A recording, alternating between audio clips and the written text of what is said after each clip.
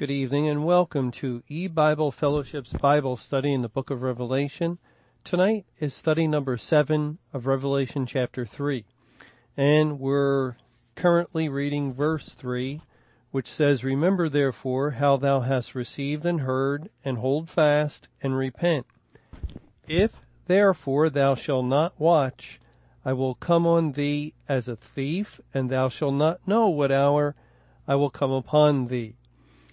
We have looked at the first part of this verse, and now we're going to look at the second half, which begins with the statement, "If therefore thou shalt not watch, I will come on thee as a thief." The Lord Jesus has given the command to the churches to watch. That is, to keep lookout. Where were they to do this? Were they to continue gazing up into the sky, looking for Christ coming in the literal clouds? No. The only place that believers are to watch is in the Bible. That's the only place that the coming of Christ can be seen, through the scriptures. And that's where believers were called upon to watch. And why watch? Why watch in the Bible? I mean, that's a good question, especially if we listen to what the churches say and what others echo, that no man knows a day or hour. You can't know anything about the coming of the Lord. In other words, plain and simple, don't concern yourself with the timing of Christ's coming. They say, well, he might come today, or he could come any day. That's how we're to live, as though the Lord would come today.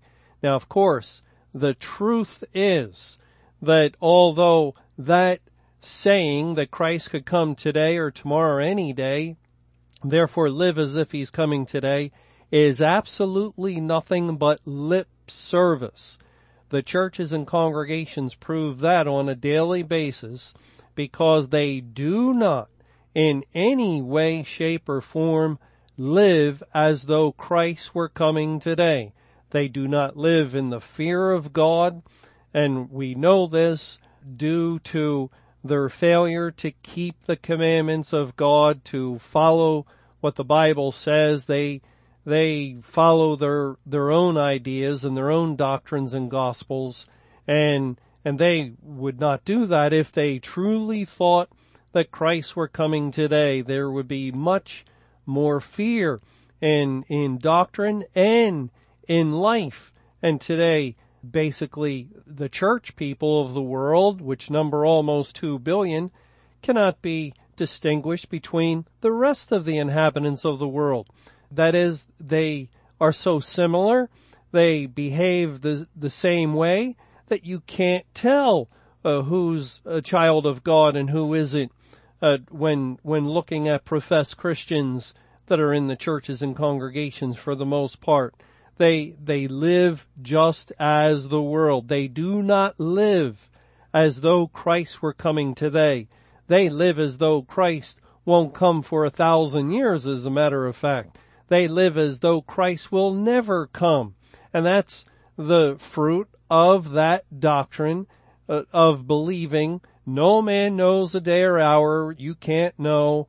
And therefore, what it does is provide comfort to the people of the world who are in the churches, that they can continue living in this world, which they love. They love this world. They're attached to the world, and they're friends of the world, and they don't want the world to end. And so the doctrine that you cannot know the time of Christ coming in the end of the world is comforting to them.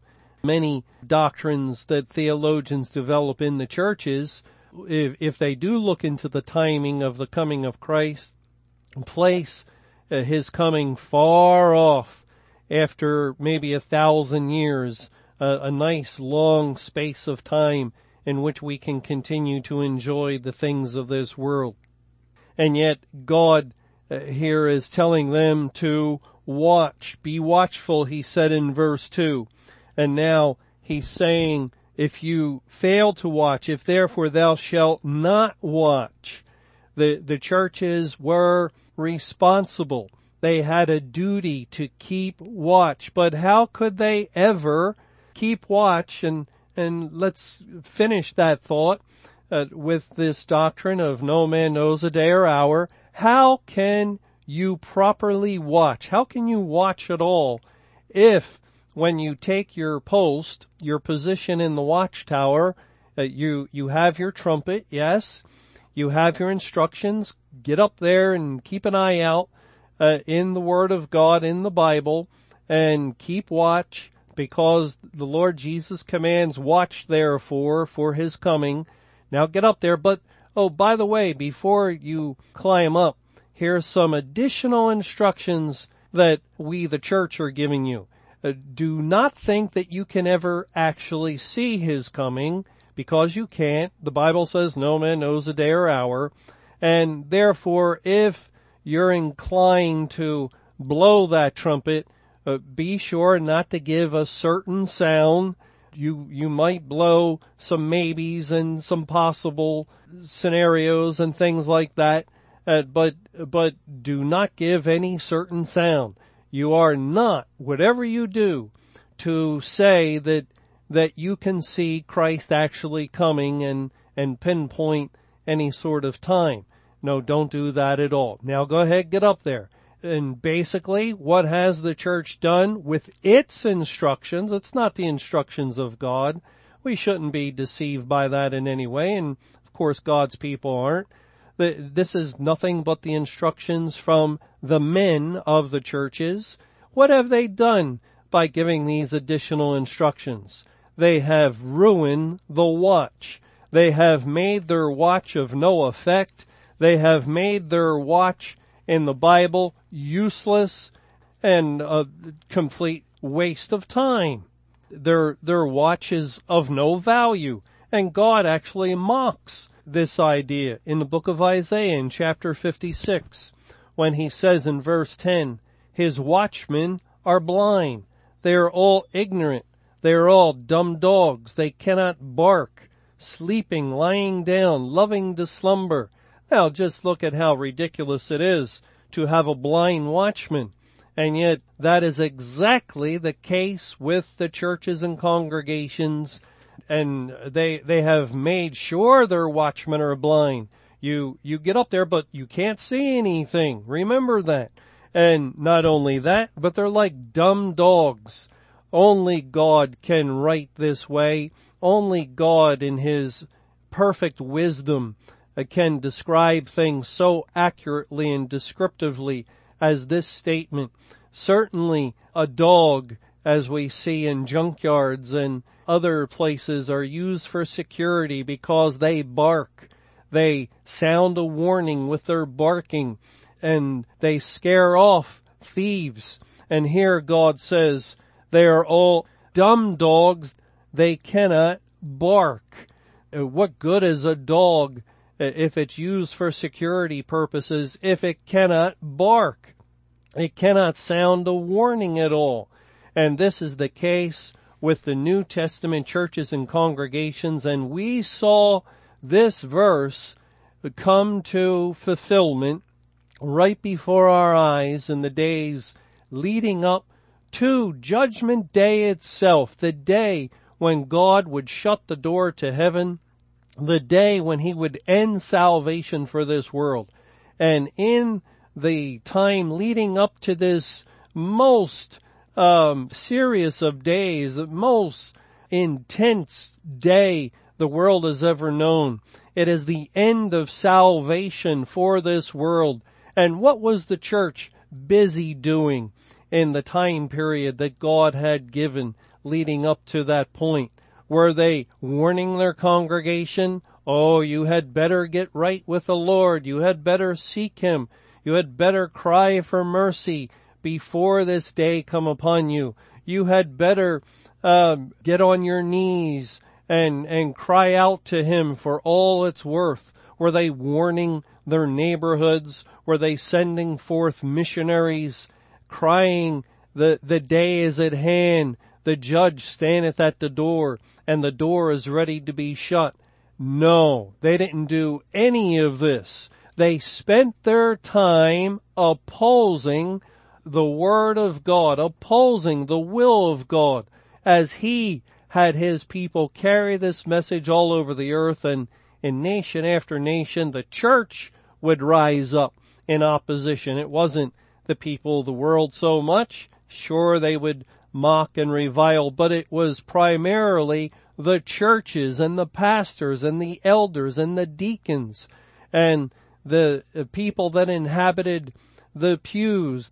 They were the ones saying, no man knows a day or hour, with loud voices. They were the ones who were spending their time quoting superficially, by the way. They didn't dare delve into the truth of that statement. They didn't dare look to see what God could mean by that, but just superficially, casually, they quoted a verse as if doing so would be like a wave of their hand to make it all go away.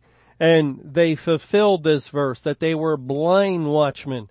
They were dumb dogs that could not bark. They were of no value whatsoever to the poor people of this world. As a matter of fact, they were used by the enemy, by Satan, as a means of condemning the unsaved inhabitants of the earth. They were used of no good whatsoever. And so that day came upon them. That day came, as the Lord says, as a thief in the night. In Revelation 3, in the verse we're looking at, if therefore thou shalt not watch, I will come on thee as a thief. And we have to remember that first of all, that Christ is speaking to the church at Sardis and to all the churches and congregations, to the corporate body. They were commanded to watch throughout the church age, to keep watch in the Bible, and to search the scriptures to find, is Christ coming? Let us continue to read Daniel. Let us continue to read Matthew 24 and Mark 13 and Luke 21 and the book of Revelation and the book of Jeremiah and Ezekiel and everywhere else. Let us keep watch in the Word, because after all, the Lord did say to Daniel, after giving him very definite visions concerning the end of the world, seal up these things, Daniel, until the time of the end, and then knowledge shall be increased. And the church ought to have been aware of that. Of course they were. They had some very faithful theologians in their day. They had some true believers that searched the scriptures, and they were aware of these statements to Daniel, to seal up the word until the time of the end, with the implication being, at the time of the end, the word, the Bible, would be unsealed and information would be learned. As Daniel goes on to say, the wise will understand, Daniel, but none of the wicked will understand. And so they should have been looking and waiting. Is this the time when God will unseal His word? Let us keep watch. Let us continue to search the scriptures and wait upon the Lord for His timing and His season of these things.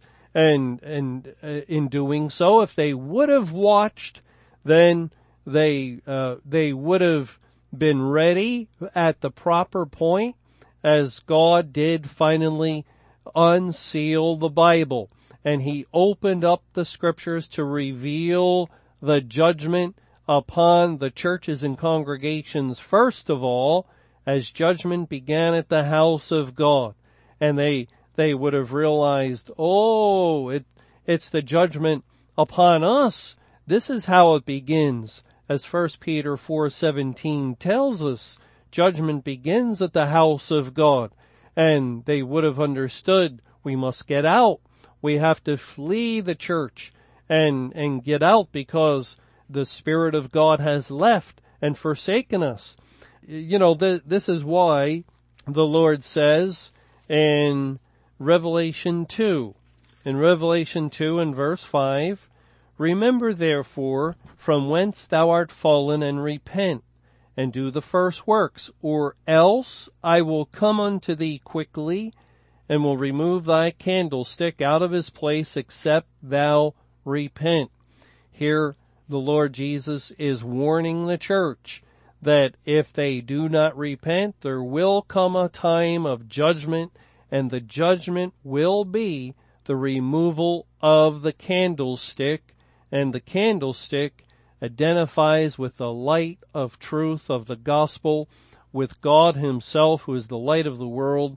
And here Jesus is warning, look, you have to be faithful, or I will come in the proper season and visit for these things and judge you. And that's exactly what the Lord did. He brought judgment upon the churches and congregations at the end of the church age. And we know that Christ came as a thief in the night for the church. They were completely ignorant of his coming. So much so that after the Lord came, as the church age ended on May 21, 1988, and he began judging them at that point, that the judgment of God continued for 23 full, complete years until May 21, 2011. And now the church is continuing under the judgment of God as they are a part of the world, and the whole world is being judged. And yet, even though the judgment of God during the Great Tribulation period has come and gone, the churches are completely ignorant of the judgment that came upon them. They didn't know it while it was happening, and they don't know it now. As it says in Luke chapter 19, in verse 44, "And shall lay thee even with the ground, and thy children within thee, and they shall not leave in thee one stone upon another, because thou knewest not the time of thy visitation." Isn't it something that Christ came as a thief in the night, as he had warned, "If therefore thou shalt not watch, I will come upon thee as a thief." And he did so, and he came as such a masterful thief, as such a brilliant thief, that they were not even aware that they were robbed of the light of truth, that they were robbed of the Spirit of God, that they were robbed of salvation, that they were robbed of all the rich spiritual blessings that are in Christ Jesus. Christ came and took them all away from them, and they do not even know it. He has robbed the gospel light from the churches, and when the judgment transitioned from the church to the world, he came as a thief in a similar way as he did come upon the church, and he has likewise taken the light of the gospel and removed it from the entire world. This is what the Bible means when it says that Christ comes as a thief in the night. It says, for instance, in 1 Thessalonians, in chapter 5, 1 Thessalonians 5, and I'll start reading in verse 1, "But of the times and the seasons, brethren, ye have no need that I write unto you, for yourselves know perfectly that the day of the Lord so cometh as a thief in the night. For when they shall say peace and safety, then sudden destruction cometh upon them, as travail upon a woman with child, and they shall not escape. But ye, brethren, are not in darkness, that that day should overtake you as a thief. Ye are all the children of light and the children of the day. We are not of the night, nor of darkness. Therefore let us not sleep as do others, but let us watch and be sober." Now, in this passage, God is revealing that he will come as a thief in the night, yes, but that his people will not be caught in that way, that the Lord will not come as a thief in the night as far as they're concerned. Well, why not? Because the wise will understand. Because the Lord God will do nothing, Amos 3:7 tells us. But first he revealeth his secret unto his servant the prophets. The Lord brought the judgment of the flood, but first he forewarned Noah. Specifically, Noah knew the day and hour. Yet 7 days, God said to Noah, and I will bring the flood waters. And Noah, in turn, warned anyone that would listen, but they did not listen outside of his family, and therefore the judgment of God came upon them as a thief in the night, because they ignored it and dismissed it and thought little of it. And this is how God has worked all through history. It's why before destroying Sodom and Gomorrah, he first warned Lot, and Lot was able to escape with his wife and his 2 daughters before the destruction of fire and brimstone fell. It's why God sent Jonah to Nineveh to say, yet 40 days and Nineveh will be destroyed, because God always forewarns before he brings destruction. And we better believe it, that it is a destructive thing that God has closed and shut the door of heaven, even though it's an invisible thing and something that cannot be seen with the naked eye. Yet the fact that God has ended salvation for this world is a very horrible and destructive thing.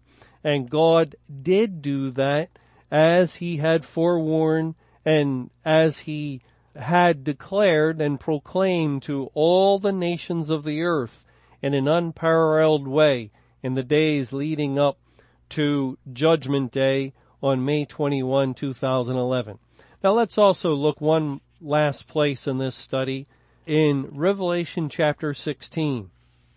And it says here something very interesting that relates in verse 15. Behold, it says, I come as a thief. Blessed is he that watcheth and keepeth his garments, lest he walk naked and they see his shame. Now, obviously, Christ is speaking of spiritual things in this verse.